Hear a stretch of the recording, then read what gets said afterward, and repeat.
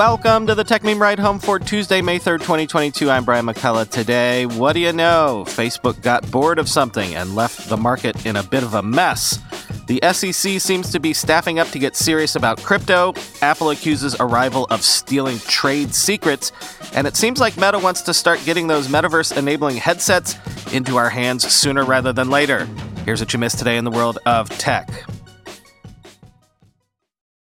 Almost exactly a year ago, I titled an episode, I guess you should listen to this episode on Facebook now. Although I guess not. Facebook apparently plans to stop letting users add podcasts to its podcasting service this week and will begin removing all podcasts from its platform on June 3rd and will discontinue Soundbites and its central audio hub, which, if you'll recall, about a year ago, Mark Zuckerberg was all hot on, quoting Bloomberg. Facebook announced various audio efforts last April during a hot market for podcasting and audio in general, but the company's interest has waned, Bloomberg News reported last month, and it's now focused on other initiatives, disappointing some providers. We're constantly evaluating the features we offer so we can focus on the most meaningful experiences, a Meta spokesperson said in an email. The person added that they didn't have a specific date on when Soundbites and the Audio Hub would shut down, but it will be in, quote, the coming weeks. In the note to partners, Facebook said it doesn't plan to alert users to the fact that podcasts will no longer be available, leaving it up to the publishers to decide how they want to disclose that information. Live audio rooms will be integrated into Facebook Live, meaning users can choose to go live with just audio or audio and video, end quote. Yeah, remember, a year ago, before the big metaverse unveiling, Mark Zuckerberg briefly was all about audio experiences on his various platforms, how great short-form audio would be wherever he could stick it in. That's what Soundbites was all about. Mark himself showed up in a Clubhouse room. Remember Clubhouse? A little behind the scenes about all this, Facebook counted only 5 seconds of autoplay in your feed as a podcast download. So this as much as doubled download counts for some podcasts and some podcast hosts. This upset advertisers because they feared they were getting billed for downloads of podcasts where there was no chance their ads were actually heard. And this upset podcast hosts because suddenly their bandwidth bills doubled, like overnight. So, I guess, same as it ever was, Facebook waded into an industry, shook the foundations of that industry, got bored, and left the mess behind them.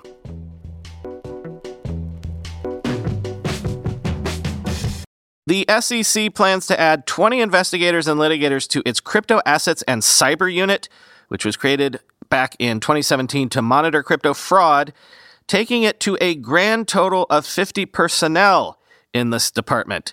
Seems like crypto and cyber are now priorities over at the SEC, quoting the Wall Street Journal.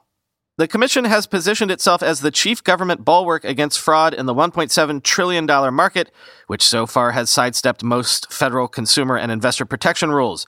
SEC Chairman Gary Gensler says the crypto industry is rife with fraud and abuse, liking it to the Wild West. The SEC filed nearly 100 crypto-related enforcement actions from 2013 to 2021, according to Cornerstone Research, with most of those targeting new sales of digital coins. Crypto markets have exploded in recent years, with retail investors bearing the brunt of abuses in this space. SEC Enforcement Director Gurbir S. Grewal said in a written statement, "The bolstered crypto assets and cyber unit will be at the forefront of protecting investors and ensuring fair and orderly markets in the face of these critical challenges," end quote. The SEC has so far resolved most cryptocurrency investigations through settlements, although it is litigating with Ripple Labs and 2 of its executives over the sale of a well-known digital coin, XRP. It is also investigating Binance.us, an affiliate of Binance, the world's largest cryptocurrency exchange. As the agency pursues cases against bigger and more successful companies, regulators might need to take more claims to federal court. With the addition of 20 enforcers, the SEC's special cryptocurrency unit would have 50 lawyers and other personnel. It will also get a new leader. Christina Littman, the unit's current chief, has announced internally that she plans to leave the agency in June, an SEC spokesman said. In addition to cryptocurrency issuers and trading platforms, the SEC said the unit will scrutinize newer assets such as non-fungible tokens or NFTs, which are digital proofs of purchase for items such as art, baseball cards, or digital music. NFTs are stored and traded on computer networks using the same technology that powers Bitcoin and other cryptocurrencies. In some cases, lawyers argue, tradable NFTs can meet the legal definition of securities, which could bring them under the SEC's oversight. Mr. Gensler, a longtime regulator who carved out a niche teaching about Bitcoin at the Massachusetts Institute of Technology, has struggled to persuade major crypto firms to voluntarily adopt the SEC's investor protections. He has urged cryptocurrency trading platforms to register with the SEC as exchanges, saying many of the digital tokens they list are securities and the activity might be illegal if done without any federal oversight, end quote.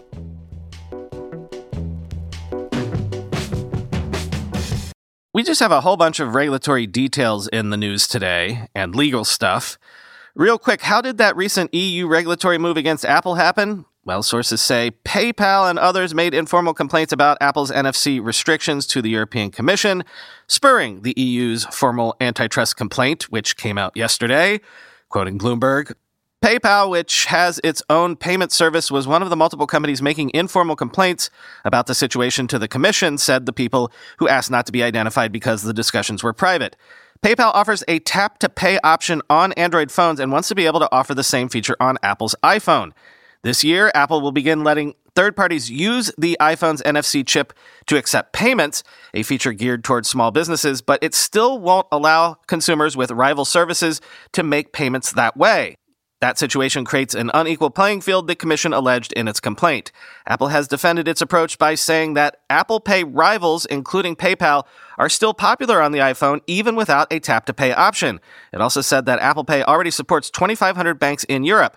However, the company said it will, quote, continue to engage with the Commission to ensure European consumers have access to the payment options of their choice in a safe and secure environment, end quote.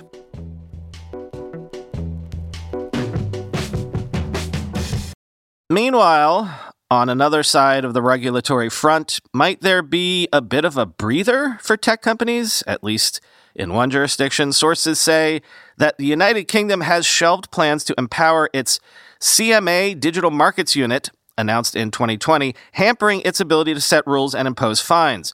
Quoting the Financial Times, the government's new legislative program is not expected to include a bill to provide statutory underpinnings to the Digital Markets Unit that is based within the Competition and Markets Authority, said people briefed on the situation. Without the legislation, the UK tech regulator will not be able to set rules for leading internet companies and impose fines on them for breaking those rules. The government announced plans to set up the Digital Markets Unit in 2020 and said it would be given powers to devise codes of conduct for tech companies and fine those that did not comply up to 10% of annual turnover. The unit was established in shadow form last year and is operating with around 60 staff, but has no powers beyond the Competition and Markets Authority's existing capabilities. The Queen's speech, due on May 10th, which will outline the government's legislative program for the coming year, is not expected to include a bill that would provide the unit with statutory powers. It comes after the government dropped a bill from the Queen's speech on long-delayed reform to audit and corporate governance following several corporate scandals. Tory officials said Boris Johnson was going cold on state intervention in the economy. David Canzini, the Prime Minister's Deputy Chief of Staff, has told colleagues to scale back their legislative demands. He's told us that conservative governments don't legislate their way to prosperity and growth, said one conservative official. Julian Knight, Tory chair of the Commons Digital, Culture, Media, and Sport Committee, said if legislation to empower the tech regulator was not in the Queen's speech, it would, quote, damage the credibility of the whole enterprise. It would be a hammer blow to the capability of the UK to regulate these sectors, he added, end quote.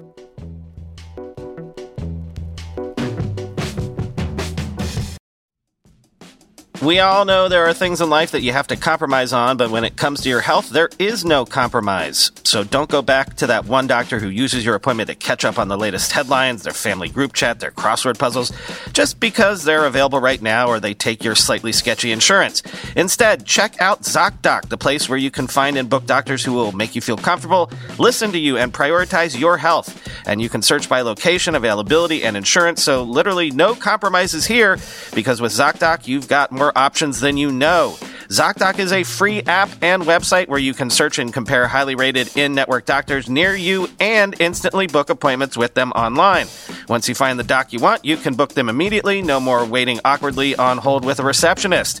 And these docs all have verified reviews from actual real patients. We're talking about booking appointments with tens of thousands of top-rated, patient-reviewed, credible doctors and specialists. I have personally used ZocDoc to find a podiatrist when I needed one for the first time ever in my life. Go to ZocDoc.com/techmeme and download the ZocDoc app for free. Then find and book a top-rated doctor today. That's ZocDoc.com/techmeme.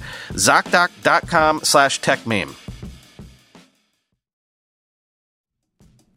How do you make a password that's strong enough so no one will guess it, and it's impossible for you to forget, and do it for 100 different sites, and make it so everyone in your company can do the same without ever needing to reset them? Sounds impossible unless you have 1Password. More than any other product I've ever told you about, I can vouch 1,000% for 1Password. I can't live without it. 1Password makes strong security easy for your people and gives you the visibility you need to take action when you need to. Any device, anytime, 1Password lets you securely switch between iPhone, Android, Mac, and PC with convenient features like autofill for quick sign-ins. All you have to remember is the one strong account password that protects everything else. Your logins, your credit cards, secure notes, or the Office Wi-Fi password. 1Password's award-winning password manager is trusted by millions of users and over 100,000 businesses from IBM to Slack. It beat out 40 other options to become Wirecutter's top pick for password managers. Right now, my listeners get a free 2-week trial at 1Password.com/ride for your growing business. That's 2 free weeks at 1Password.com/ride. Don't let security slow your business down. Go to 1Password.com/ride. And in a lawsuit, Apple has alleged that system-on-a-chip startup Rivos stole trade secrets after poaching more than 40 engineers from Apple, and that at least 2 of those departing employees took gigabytes of confidential information from Apple. Quoting 9to5Mac, Apple is suing a stealth startup called Rivos for poaching engineers with access to secret company information. According to the complaint, Apple believes former employees stole proprietary information at the request of Rivos as part of the recruiting process. While much isn't known about Rivos for now, the startup primarily targets silicon engineers in job listings. Apple says the startup wants to design chips that will compete with their own, but the company believes Rivos is doing that with proprietary Apple information. Starting in June 2021, Rivos began a coordinated campaign to target Apple employees with access to Apple proprietary and trade secret information about Apple's system-on-a-chip designs, Apple says in the complaint. Prior to the lawsuit, Apple sent Rivos a letter to explain the confidentiality agreements to which its former employees were bound, but the startup had no response. Apple accuses outgoing employees poached by Rivos of stealing, quote, gigabytes of sensitive system-on-a-chip specifications and design files in the lawsuit as well. The filing explains, quote, some used multiple USB storage drives to offload material to personal devices, accessed Apple's most proprietary specifications stored within collaboration applications, and used AirDrop to transfer files to personal devices. Others saved voluminous presentations on existing and unreleased Apple systems on a chip, marked Apple proprietary and confidential, to their personal cloud storage drives. One even made a full time machine backup of his entire Apple device onto a personal external drive, end quote. In the lawsuit against Rivos, Apple names 2 former engineers who previously worked on its chip team who joined Rivos last fall. Apple's lawsuit aims, quote, to recover its trade secrets, to protect them from further disclosure, and to uncover the full extent of their use to try to mitigate the harm that has and will occur, end quote.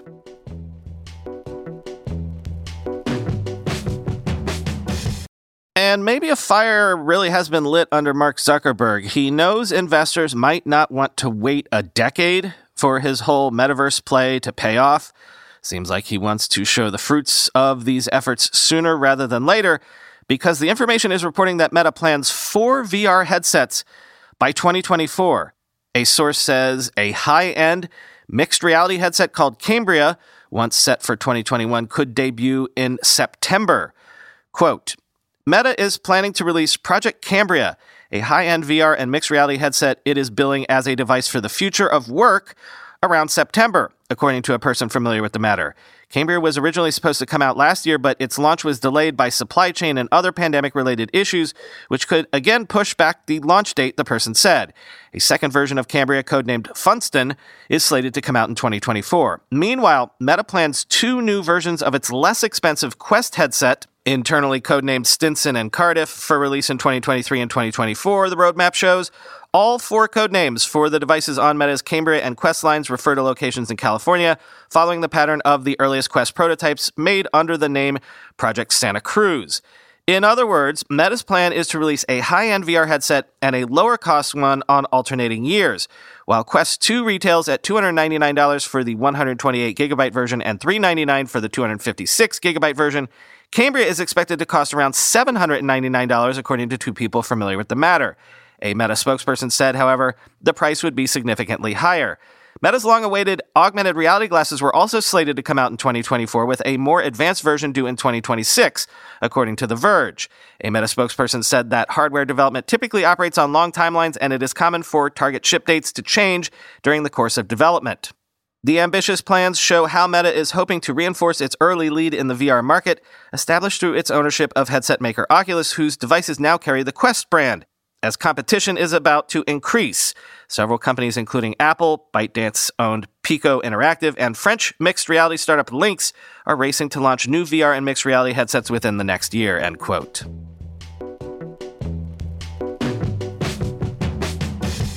And finally today, we know that SpaceX has reusable space vehicles because its rockets return to Earth and land on their own. But get this, quoting Engadget, Rocket Lab has taken a huge step towards making its Electron orbital launch vehicle a reusable rocket.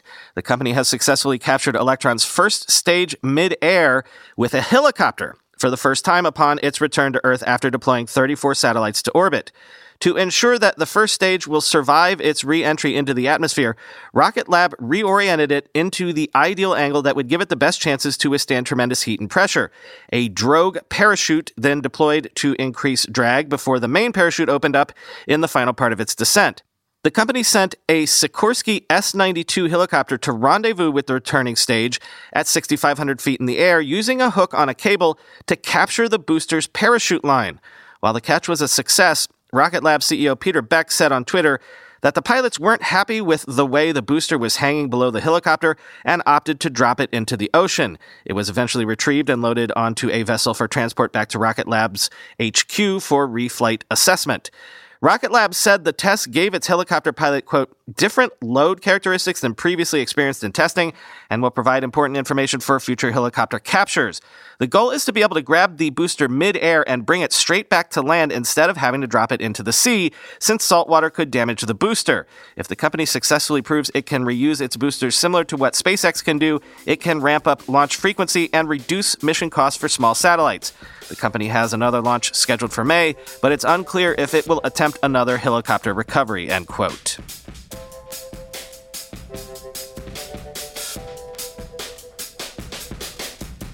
Nothing for you today, but we do have this classified. One more bit of news from our Ride Home Fund portfolio company, Grupa. Grupa is raising their next round. They're getting a lot of traction, and this round is likely going to close in a week. They've been talking to some top VCs right now, and you know I participated in the first round, so if you're a VC or an investor and you want to jump in on this new round, I'll put you in touch with the team to score some allocation. If you're a VC or investor interested in joining the Grupa round, DM me on Twitter or email Brian@ridehomefund.com.